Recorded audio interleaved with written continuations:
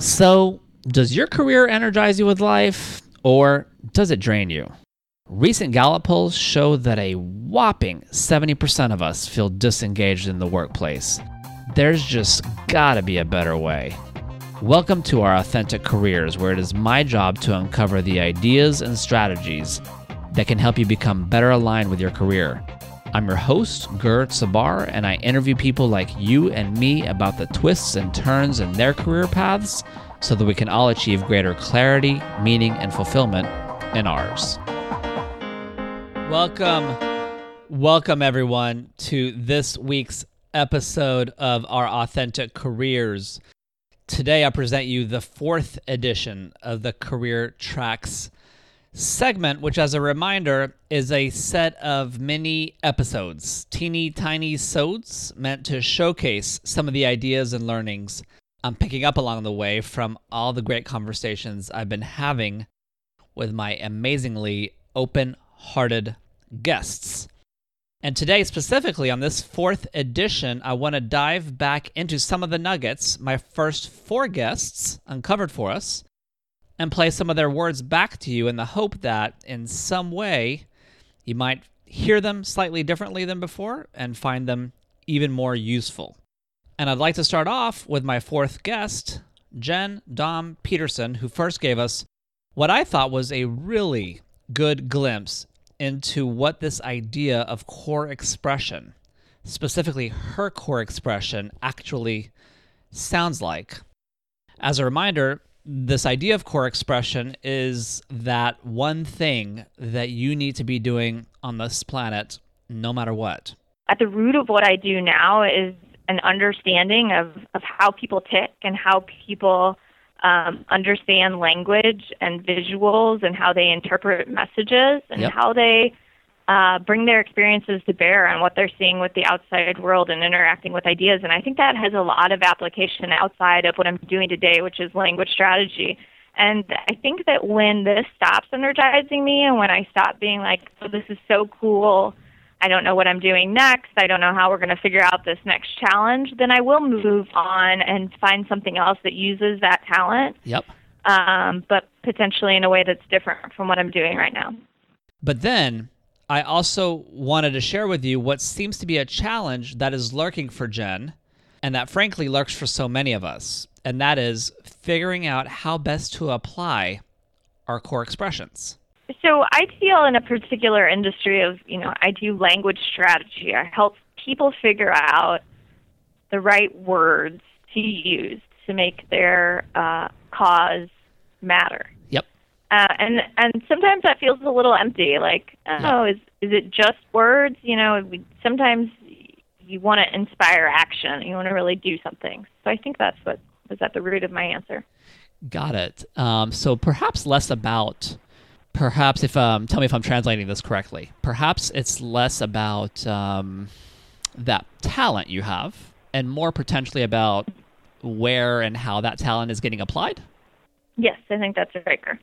I also really liked Nancy Martira's commentary about how she thinks about her purpose in life, and more specifically, how she thinks her 9-to-5 work life fits into that equation.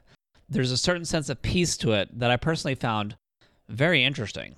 I would say that money is important to me. Yep. And making good money is important to me. That I really like to go to a job where I feel like I can do good work. And then I like to leave my job and go home and do the things that are personally meaningful to me. I have never really sought to find a job where I could be in the very nature of my 9-to-5 work, making a difference or pursuing a passion. And maybe that's because once I started my path on finance, that all just kind of felt like an impossibility.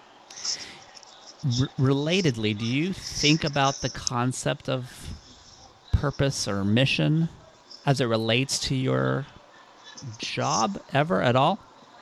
I do. I usually,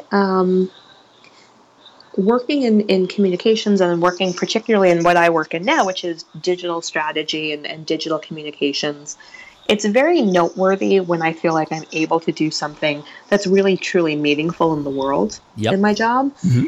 And then it's also very noteworthy when I feel like I'm doing something that doesn't feel good. Most of the time, I am doing work that overall I feel rather morally ambivalent about. Yes. Most of what I am doing is culture to promote sales or retails or selling of services for products that may be fantastic or that maybe you actually really don't need. Right. But I'm pretty ambivalent about that. I'm not the kind of person who worries too much about, the pollution of advertising or promoting a more consumer-oriented society. Yep. It's more important to me that I'm able to support myself and be financially independent from my partner and from my family, and that I also am able to earn enough that I'm able to pursue things that I'm passionate about, and then also give my time and money to organizations that are meaningful to me outside of work. And then the next and final two clips I want to share with you have to do with the importance of our feelings, as in how we can use our feelings to help us better navigate our worlds. I'll start off with Laura Sutphin, who in episode number 2 spoke for a bit about the importance of the energy of the city in which you find yourself, what that feels like, and what that can really do for you. I'd been in D.C. for 6 years, almost 7 years, all of the Clinton administration. And I was sort of tapped out in D.C. My best friend who lived in San Francisco at the time said, you just need to find a place that rocks your world. And when you find it, you will go to it. And so not long after that, I went to visit her. She was living in San Francisco, and I swear to you, I wasn't even off the plane, and I knew that San Francisco was my home. Yeah. Like I felt it. Oh, felt it. Like seismic shift, felt it. Landed, looked out the window, and was like, I'm never leaving this place. Yeah, that's amazing. Mm-hmm. And so I found a job in San Francisco. I made my mission to find a job in San Francisco. Yeah, that's fantastic. So you really felt the need for a kind of city feel change. It was a city feel change, but more than that, it was an energetic change. Energetic change, perfect. Yep. Really, it was. I looked around, and San Francisco was all about possibility. I remember one day I was by myself because my friend was at work, and I walked all through the Marina District, and I grabbed a little burrito at a burrito shop, and I walked down to the Marina Green, and I sat on a bench, and I looked at the East Bay, the Golden Gate Bridge. I sat on the water, and I was like, I've never felt like I could be better in any place ever. Like, it just felt like I could be anybody who I wanted to be. I could explore all these other parts of me. It was a spiritual feeling. It was like a calling. It was literally as close to a calling as I probably have felt, with one other exception. And finally, I want to close off with Angela Fernandez, who in our very first episode gave us some guidance about how she uses her feelings, her emotional navigation system, to guide her decision-making. Like, there's been a couple points where I'm like, everything in my body is screaming, this is wrong. This is the wrong way to go. And when I've become, now that I'm older and a little bit more confident in being able to say, this is wrong, I want to go, I'm just not the way to go. Yeah. I'm able to now turn it around and say, okay, now this is the path, and I feel good, and I'm able to recognize that. How do you, when you say everything in my body, what does that feel like? What are the feelings? What is it that you're picking up on that's saying everything's wrong? I'll give you one example. Is we were thinking about working with a particular client, and I was very uneasy about it, and but I kind of felt it was the right thing to continue to pursue it because it was a business decision, not an emotional decision. Yeah. And then I let it sit for a little bit longer, and I tried to develop a plan around it, and nothing was coming, like creativity or strategy, and emotionally I wasn't feeling it, and even personally as a consumer of this particular product, I felt really negatively. So it was almost like a strong physical reaction, not just a mental or creative reaction, but it was a physical, you could visceral, even, motivate. Yeah, visceral reaction to think like this is just not the right thing, and it may be okay for the company, but it's not okay for me. And I spoke up and said, I can't do this. This is not this. I cannot put my name behind this. I cannot support this. But if anybody else wants to, go for it, and I will help you do whatever you need to be successful. And I have to say that the company was really great about it, and they said, "Okay, we hear you. Yeah, we'll walk away." And and it was that very visceral, physical response. And it took a while, and like I said, it felt good to be able to just say it out loud and say, "This is not right for me."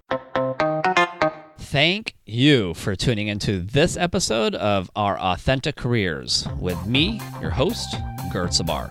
If you like what you just heard, I hope you'll let your family, friends, and colleagues know all about this little podcast. And since it's early days here at the OAC, your rating, and especially your review of the show on iTunes, would also be hugely helpful and very much appreciated.